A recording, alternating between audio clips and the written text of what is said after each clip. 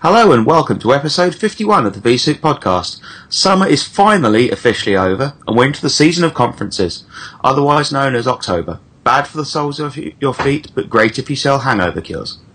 Keeping us company on this show is none other than Frank Denneman, blogger, author and tech evangelist for a software company I once called Chocolate Sprinkles. Hi Frank. Hi guys. How's it going? I'm doing well. Like Chris said, it's the season of shows, so I'm preparing for the next show, the one in Barcelona, VMworld. I'm looking forward to it. So yeah, it's going to be. Nice to actually catch you in at home for a very short time in between trips across the States. Yeah, so I introduced myself to my girlfriend and my kids this week. And, they're almost comfortable, so I that means I need to get out again. They're almost comfortable with you being there, and yeah, they know who you are now. Yes. Yeah. Yes. Okay. Oh, that sounds good. Yeah. So. Which is one of the reasons I don't want a job like that. I couldn't manage that stuff. So I'm pretty. I find it strange that people actually manage to work like that. So I'm happy someone does, but it wouldn't be me. I think there are definitely a few relationships that actually benefit from only seeing each other maybe 2 days a month. Care to elaborate that, Chris? Yeah, you basically kind of like, you see them long enough that you're really happy. It's like having that honeymoon period every month. Then by day 4, they're starting to cramp your space a bit and you've got to get back out again. Of course, this is not my relationship. I love my wife and I love being home every moment I can. She's still listening, is she? Yeah. Okay. Yeah, she'll be downstairs. She'll be listening in on this, and I'll get a really, really stern text message at some point. But I think actually it's probably almost worse, even if you work at home but work like weird hours. So as techies, we often work some pretty strange hours. But imagine trying to work night shifts when you might well see, as you're going home and going to bed, maybe having like a beer when everyone else is having breakfast, and then you're off to bed, and that's the last I see of you for like the rest of the day. So I used to do like 7 nights in a row, and it was horrible because basically you just lived an alternate existence from anyone with no real contact from sane human beings. Working in the knock or something? Yeah, I was doing. Was my very first tech job. I did night shift help desk for a small outsourcer, and our primary people that would phone up would be Gillette field salesmen. So these guys who sell razors for a living have been given a brand new laptop and a secure ID card and a VPN, and they had no idea what it was. So I learned to hate Concur from an early age. There's a lot of IT professionals that basically should work those hours, I guess. Which yeah, they wouldn't have to. It keeps them away from the rest of the world. From the general population, which is a good thing. So. It's kind of like Ebola in a way.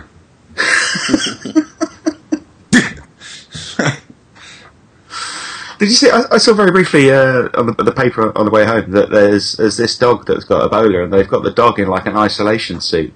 So it's really like sort of the dog in the bubble, which seems.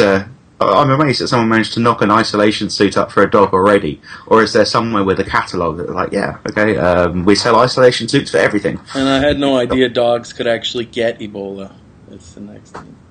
Yeah, it's kind of strange. Yeah. But anyway, let's try to figure out: does a human get Ebola from any way that the dog produces anything? Because if you know how to get Ebola, that's the weirdest thing, right? So from a dog getting Ebola from a human, I can figure that one out, right? But the other way around, what type of sick people are we talking about here, right? We're going to need more than isolation suits here. Yeah. Okay, this took a really strange turn. Yeah, right at the beginning too. So yeah, that's possibly like the fastest, weirdest we've got. I'm impressed. Oh, and I'm in the honor of that one, of course. Oh yeah, yeah. Thanks. So yeah, change your subject completely and think of milestones. Frank, some congrats are in order for hitting a big milestone on the book. Yeah. So that's completely self-published, isn't it? You didn't have sort of any of the big sort of book companies that normally kind of run these things. It was just yourself and Duncan, is it? Yeah. So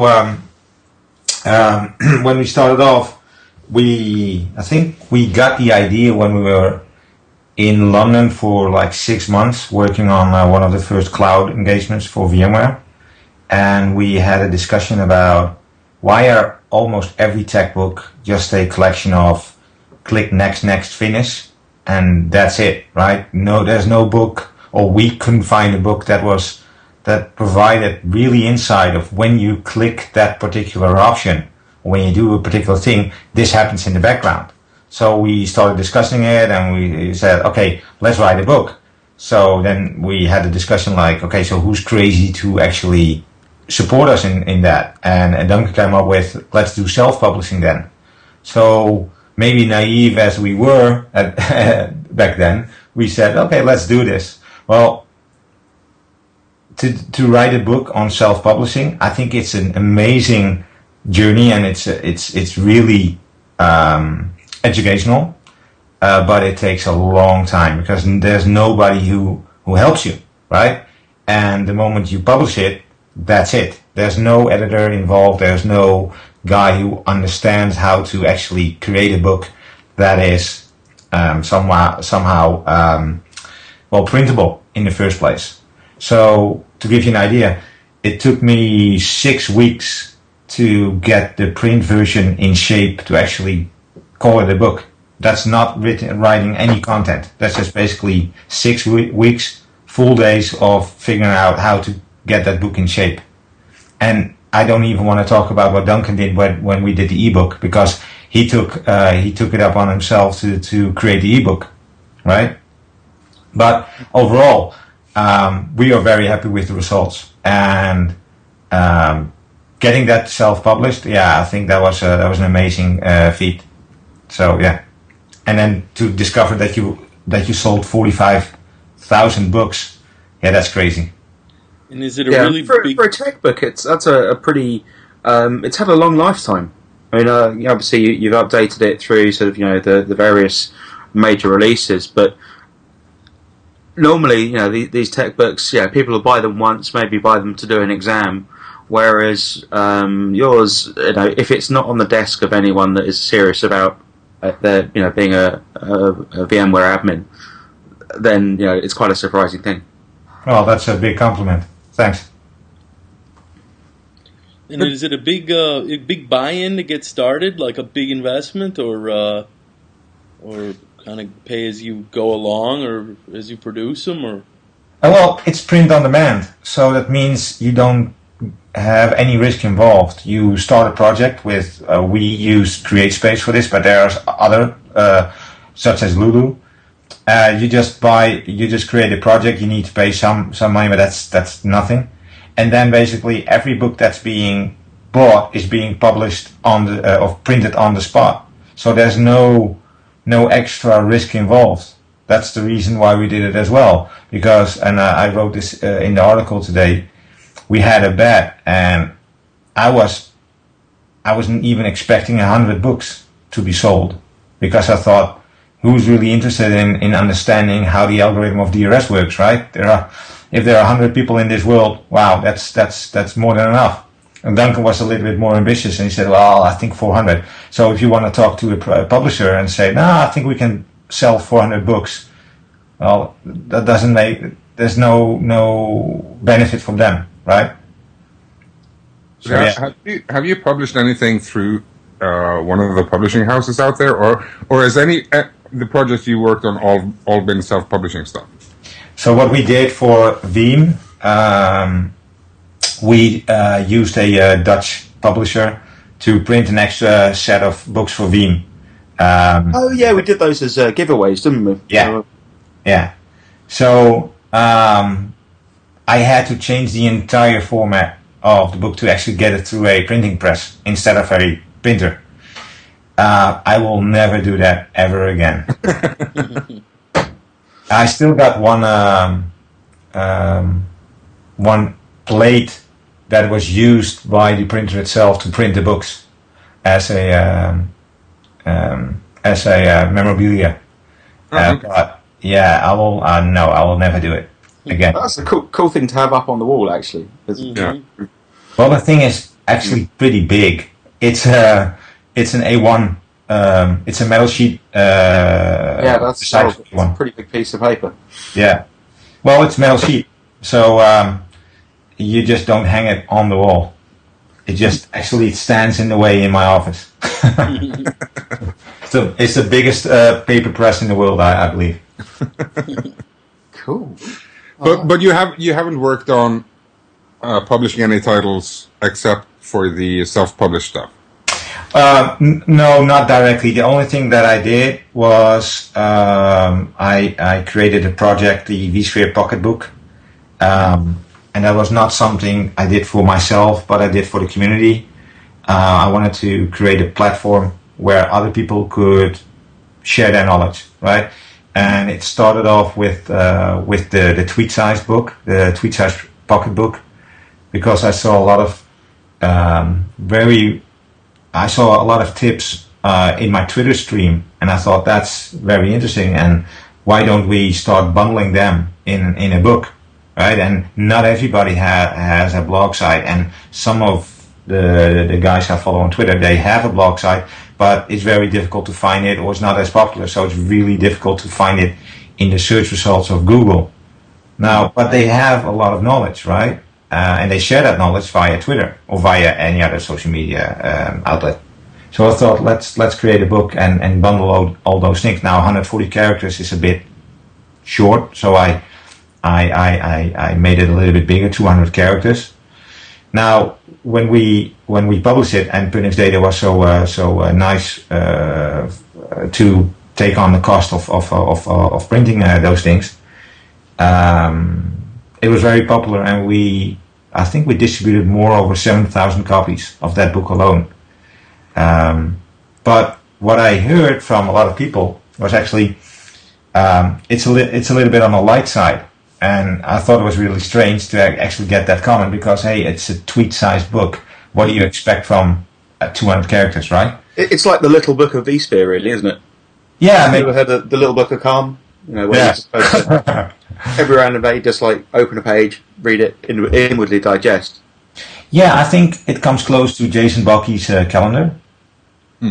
He did that a while ago. I did that a couple of years ago, and I think it was a good idea. But due to the feedback that I got from, it's a little bit light, I started thinking, why don't we use the same platform to allow people to publish an article, right? Something they are very proud of, something they think is very useful for the community, and incorporate that into a book. So the second version, it was it's still a pocket size, but was the blog edition. And a lot of people provided me content for the book, so it was really difficult to figure out which article to choose, because at one point you need to cut, otherwise the book will be like 800 pages. And that's not a pocketbook anymore, right? So yeah. No, I think the second one is really good. But then again, I'm not biased at all, since I have a chapter in there. But so which page are you, Christian? Those books are good, but the question I kind of wanted to ask you was that you haven't really worked with a publishing company except for stuff you've created on your own, or you haven't had editors and a publishing house at your back trying to sell your book for you. No, never. No, exactly. Because I wrote a book, the Veeam book I wrote. Yeah. That was with Pact. Okay. And while I initially thought that was a good idea, and I guess it's still I still do, but I'm starting to question the value of having a company like Pact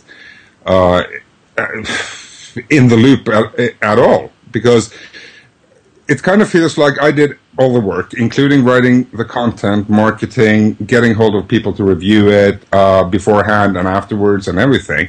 Yeah. I'm kind of questioning why or should we use publishing companies at all, given that my experience is with Pact only and only them. So I don't know how this works with other companies, but I'm kind of feeling that whatever they did in this process can't be worth that much in a way. Yeah, well, I understand what you're saying, and so we had a lot of offers when we had the second one published, or actually we had an offer after the first one, so we got noticed. One of the things that we were noticed about was we sold more books of the 5.0. No, so we got first noticed at 5.0, and our book, the 5.0 book, sold more books at the VMworld bookstore than all the books combined, right? Mm. So yeah, that was a red flag for most publishing companies. But when we discussed it, we had to align to their schedule and to their publishers and to their editors and whatever. Mm. And we were like, no, we write the book and we publish it on the date of the release of the software.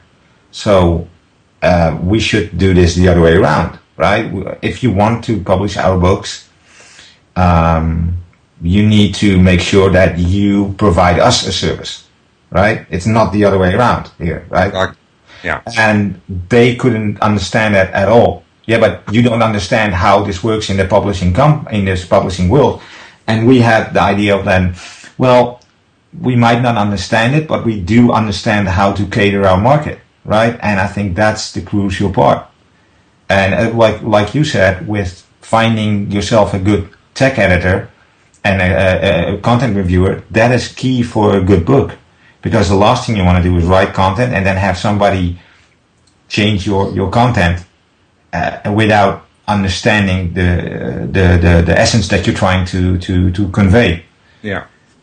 Yeah, that's been kind of the thing with the second thing I've had an ongoing discussion with Pact regarding is that they seem to keep contacting me to do editorial reviews or do tech reviews of their upcoming titles. Yeah, and I'm kind of configured in a way that makes me, if I want to do something like that, if I say yes to do something like that, I want to do it properly. I want to do a good job with it. If I don't want to do it in the first place. So if I first commit myself to doing something like that, it's going to be pretty time consuming. Yeah. Because I want to do a good job. And the current policy that Pact has is that, well, you get your name in the book and you get a print copy of it, and we'll throw in a free ebook as well, and that's it. Yeah. And when they contacted me for reviewing 3 books in 2 weeks, that kind of set off a red flag. So currently I'm having a quite heated discussion with the CEO of Pact on email with regards to their policies and how they treat the reviewers. Yeah, so interesting to see how that lands. Yeah, one book that doesn't cover the cost of the effort you're making and the impact it has on not only your not only your social life but also from your family as well, of course, right? Yeah, sure. I mean, the first time I was contacted about doing a review, it was really cool. You know, it's a recognition of who you are. You know, you get an email from someone and, hey, you want to help us do this? And I said yes. But then again, and I hadn't done it before. And the second and third and fourth and fifth time, I was just thinking, well, why should I keep providing this service for them for free? Yeah, it doesn't make any sense. If the book was written by someone I know and respect, I might do that as a favor for that person. Yeah. But I won't do it as a favor for a publishing company whose whole mission is to publish as many books on a given subject as possible. That doesn't make any sense to me. I know what you're saying. Yeah.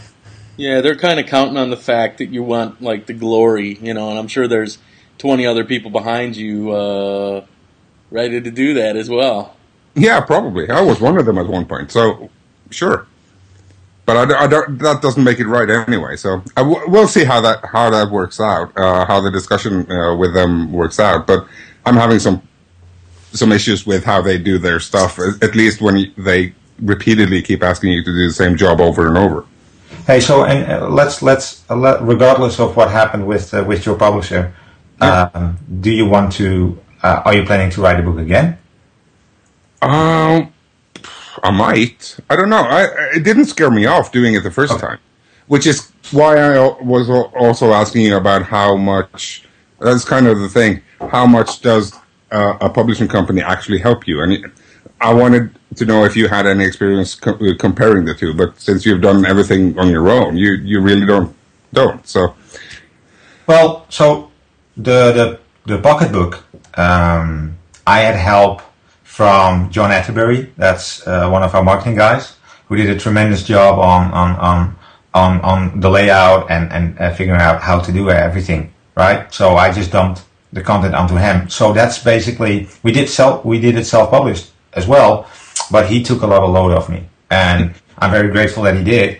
And he did, like I said, a tremendous job. So props to John on that one. So I do understand that if you have somebody who's that brilliant, that can save you a lot of time, right? But here's the thing, and maybe that's me, but I need to trust the guy. I need to trust somebody for handing some stuff off, right? Because eventually it's my name on that product, and the last thing I want to do is hand something off and not being able to control it, and then having a shitty product, right? Exactly. So if you can create your own team around you that helps you, perfect, do that. But the moment when you have trust issues, I think you're better off to do self-publishing. Yeah, I ended up actually slashing content from the Veeam book just because there was a set limit on the number of pages that we estimated in the start of the project, which makes me feel that the book is worth less than it could have, but there was the page number was kind of set in stone. So I had to actually remove content that I had written because the publishing company didn't want to publish a book that was 50 pages more than we initially agreed on. And issues like that kind of makes me wonder why should I use a publishing company at all if I could do that on my own? But the other thing is, if you don't have a publishing company, you have to have some serious self-control and be able to push yourselves to actually meeting your own kind of internal deadlines. Because if you don't have that, it's really easy for a project like that to just slip out and take forever to finish. Yeah, true. Self-discipline is always necessary. Maybe it's helpful that you write it with somebody else so you can keep your both in check. That's what we did. That's what Duncan and I did. Well, so Duncan wrote the HA part. I wrote the DRS part in the first book.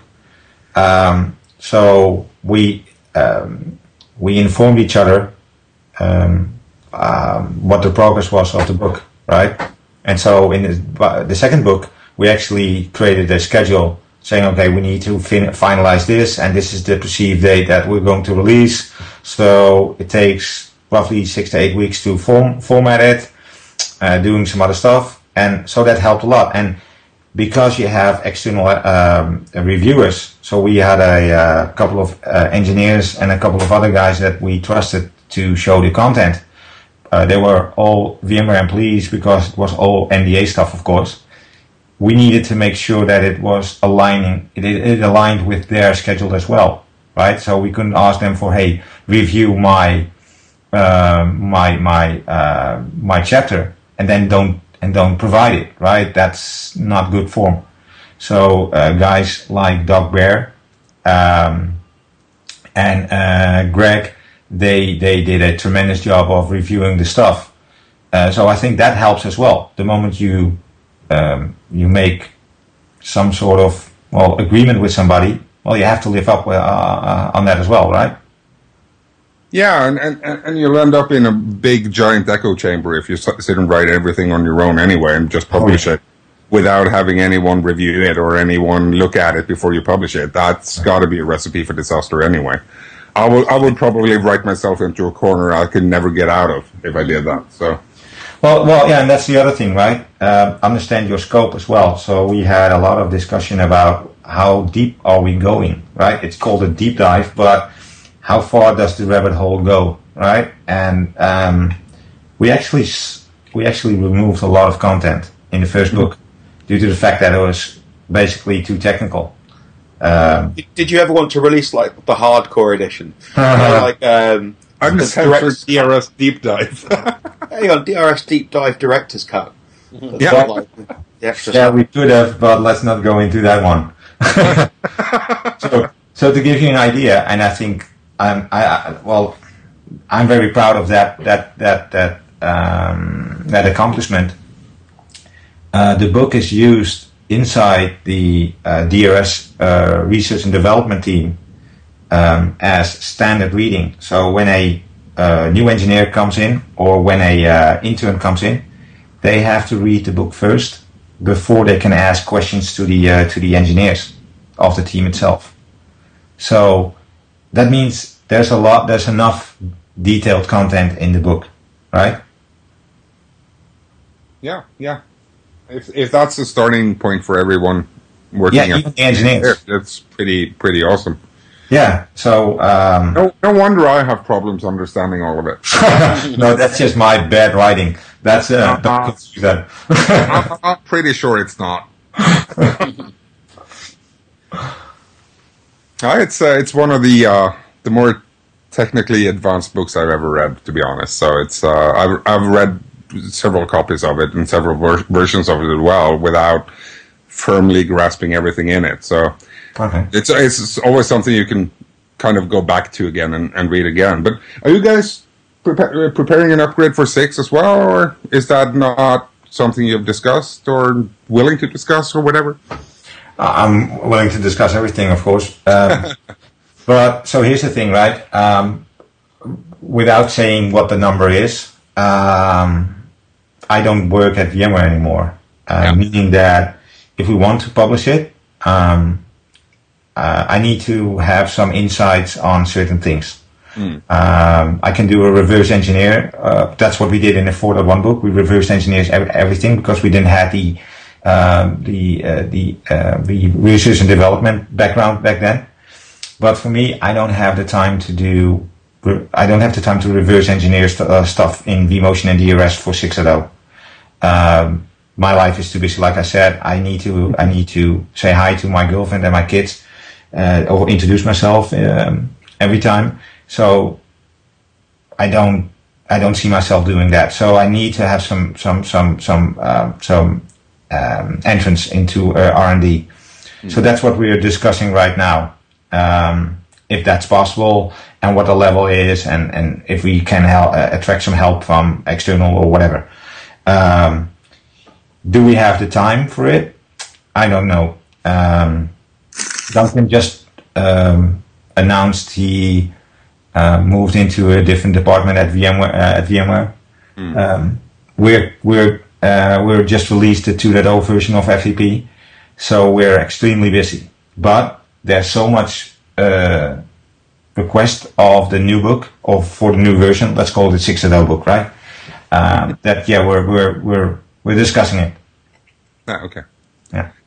So it's a matter of finding access and finding time, and then you might consider doing an updated version as well. I think I would love to do another book for this, because although I'm not working at VMware anymore, it's still one of my favorite topics, and I love DRS and I love vMotion, and I love to do stuff about resource management. So yeah, for me it's exciting to see what actually is produced in 6.0, because at the time when I was working at VMware, there was a lot of things already in good shape to be released for 5.5. They just didn't go through with it because there were some other challenges in that whole release, right? Without going into much detail. So yeah, for me it's exciting to talk about. And I think a lot actually still like to see us describing the new features of 6.0, right? Mm-hmm. Yeah. Do you think there is scope to do deep dive in some of the other features? Sort of, they've announced that they've reworked fault tolerance, for example. People trying to sort of understand how fault tolerance really works underneath the covers. I can't think of better people to write that kind of content. Yeah. So so what Duncan and Cormac did with vSoup, right? Excellent stuff. I think there are other people at VMware who can step up to the plate and talk about that stuff. Think about what happens with NSX, right? Why is there not an NSX deep dive book? Or I think there should be an NSX deep dive book. Yeah, but to be honest, if there is to be an NSX deep dive book, people should be able to run NSX. Well, yeah, there's a chicken and egg problem, right? Well, most of us aren't able to get hold of NSX in any way, shape, or form, so reading a book on it wouldn't really be that helpful. Well, it would as an introduction, but then again, without actually being able to correlate it to some experience in your lab, what use is it? So, but that's more of a gripe with the NSX non-availability more than anything else, though. But. Yeah, but I assume that's going to change, right? So I assume that VMware is going to, at one point, release it or make it more available for people who like to work with it or like to test it or whatever, right? So from that point on, a deep dive book would be very helpful, I believe. Yeah. Starting one now and having it ready whenever the bits are available for you mere mortals, that would be useful. Yeah. So yeah, sure. But then again, you and Duncan could probably set up shop doing deep dive series and having other people write the specific deep dives for you under the same umbrella. Yeah, so like we're going to license the name, right? That's a good idea. Thank you, Christian. Yeah, why not? Why not? You have everything set up anyway with the self-publishing stuff and anything, and you could just sit around like puppet masters pulling the rest of our strings. Well, and we can use your marketing name as an umbrella for deep dives. Let me put it in a different perspective. Although I think that's very that's doable, I would rather somebody else in the community step up to the plate and create their own name and basically get it done, so they get the recognition, they are getting a boost in their career, all that stuff, right? And I'm more than happy to help them in any way possible, because it's all about community, anyways, right? And there are a lot of brilliant people in the community. Some of them, they don't even know they're brilliant. They just need to figure out that hey, they have a lot of things to offer for the community, right? And that's far more valuable than for me to be a puppet master. Yeah, sure. That was a joke anyway, but it was just a point that you could use your stuff as a starting point for doing something similar without having to have you guys run it at all. But it's quite doable for someone else to do something along the same lines. Yeah, I think so. It's deep dive publishing. Something like that. It's like places deep dive means they actually show just I've been to so many presentations and things where someone says, yeah, we're going to do a deep dive. That means they click the advanced button in the wizard. Yeah. the evaluation of the word deep dive, right? Yeah. It's the same thing that everything now today is a hack. No, it's a tip. It's not a hack. It's just basically explaining how common things work. That has nothing to do with hacking some stuff. Yeah, it's a handy hint. Yeah, it's a handy hint. Yeah, don't call it a hack. So I published a post on how to get Ubuntu 14.04 running in VMware Studio 2.6, which doesn't support it at all. That's a hack. Yeah. In every sense of the word, that's a hack. It's not supposed to work. But it does. Yeah, if you have to start, going into someone else's pre-written config file, that is a bit of a hack. because you're moving definitely to unsupported. Oh yeah, way but, over unsupported in that case. Yeah, if you're just clicking the advanced button, that's not a hack. No. But That's also, true. deep dive could be like something you don't really need to do, or nothing that can help you further. Not like the deep dive book itself, the deep dive series itself tells you interesting information, but like doing a bunch of unsupported stuff. I mean, how does that help you in your daily job normally?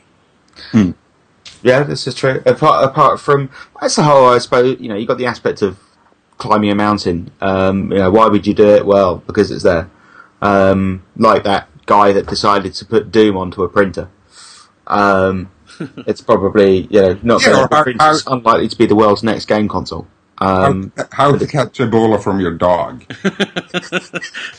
I knew that Ebola dog reference was coming back. It was a natural winner, really, wasn't it? There's a hack I don't want to see, but then again, it's. Yeah, but so in reality, I think we need to, as a community, we need to share just more, right? There's a lot of content that is actually hidden, and maybe a hack is not something truly helpful for a daily job, but it does give insight on usually how stuff works, right? Which can translate into a different service, a different product, a different application of the knowledge itself. And maybe that's a good thing. That's true. But I wanted to ask you one thing, Frank, which is basically something completely different. Okay. But you used to work for VMware, and now Yes. you work for Pernix Data. Mm-hmm. How different are those two companies? Well, there's a lot of VMware vibe inside Pernix Data, and that's because we have a lot of ex-VMware employees, of course. Yeah. And both our founders, are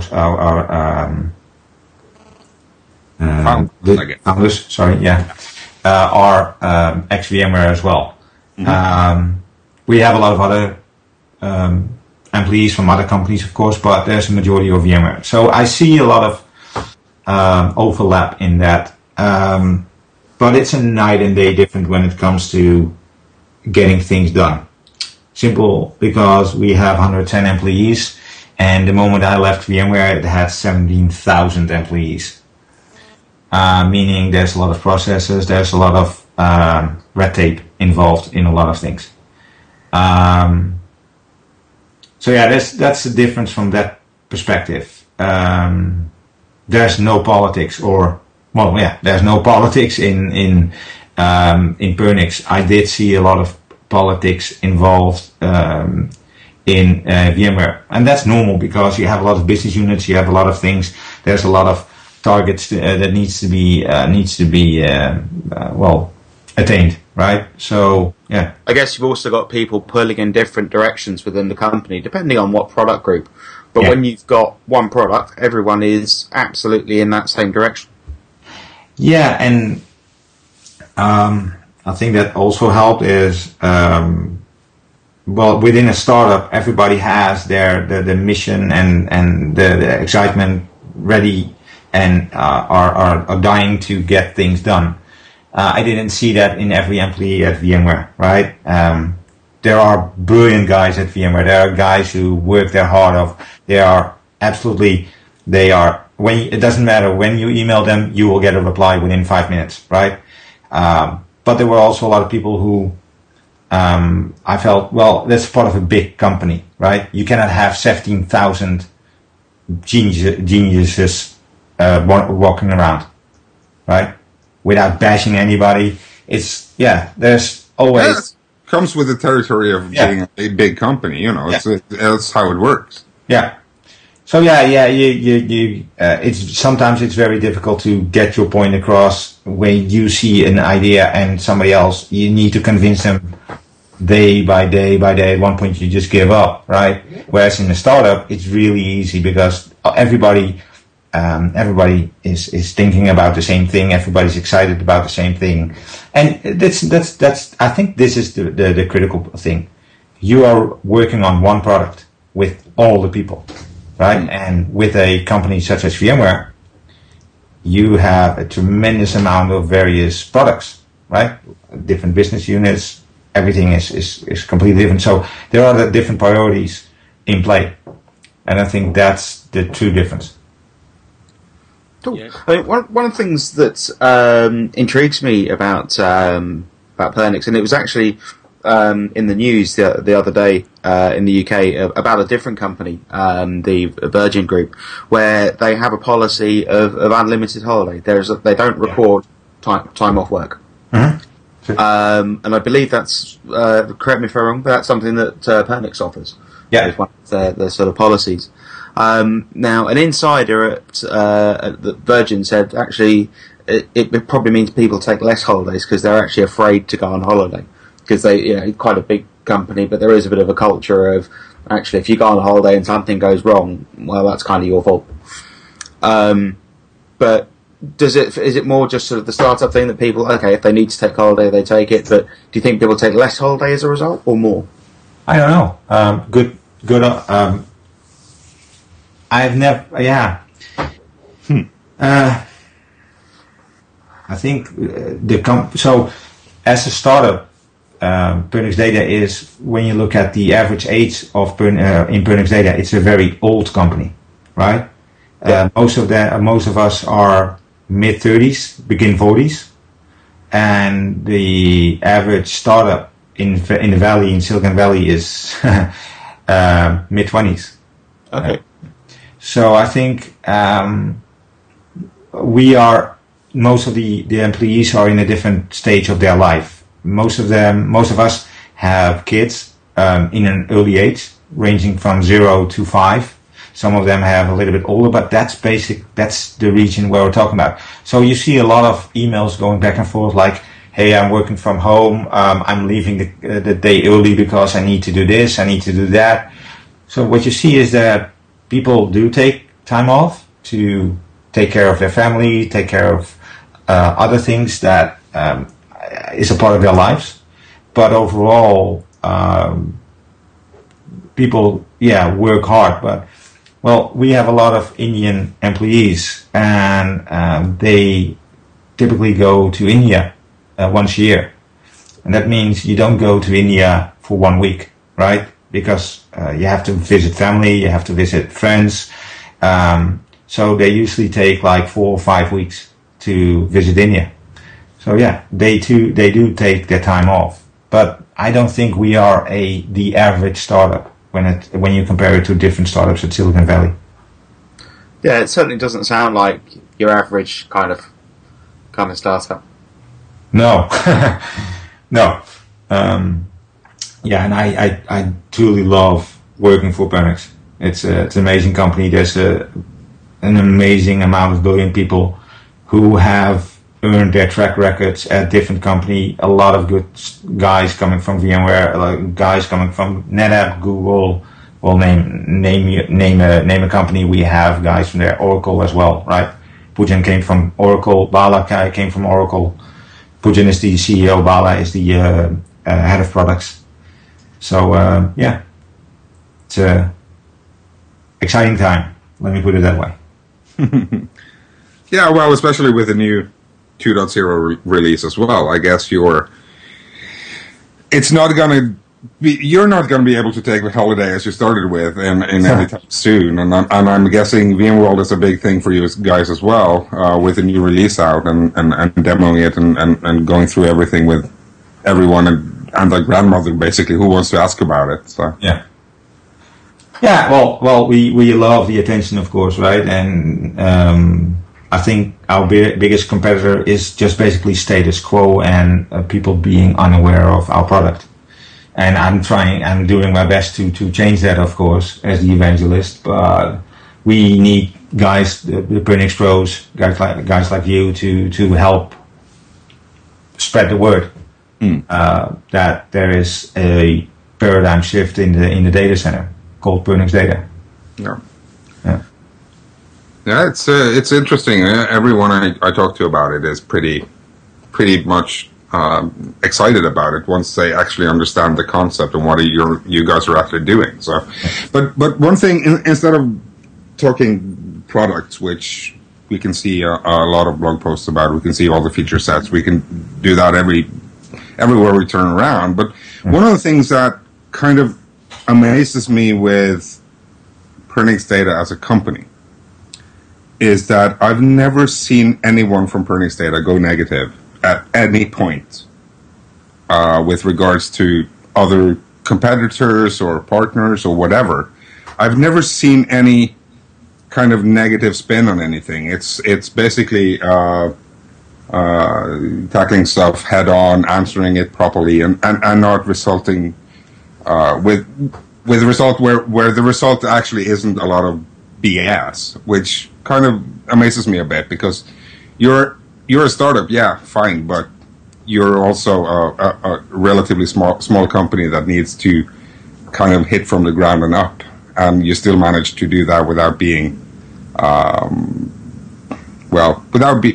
spraying bullshit all around, to be honest.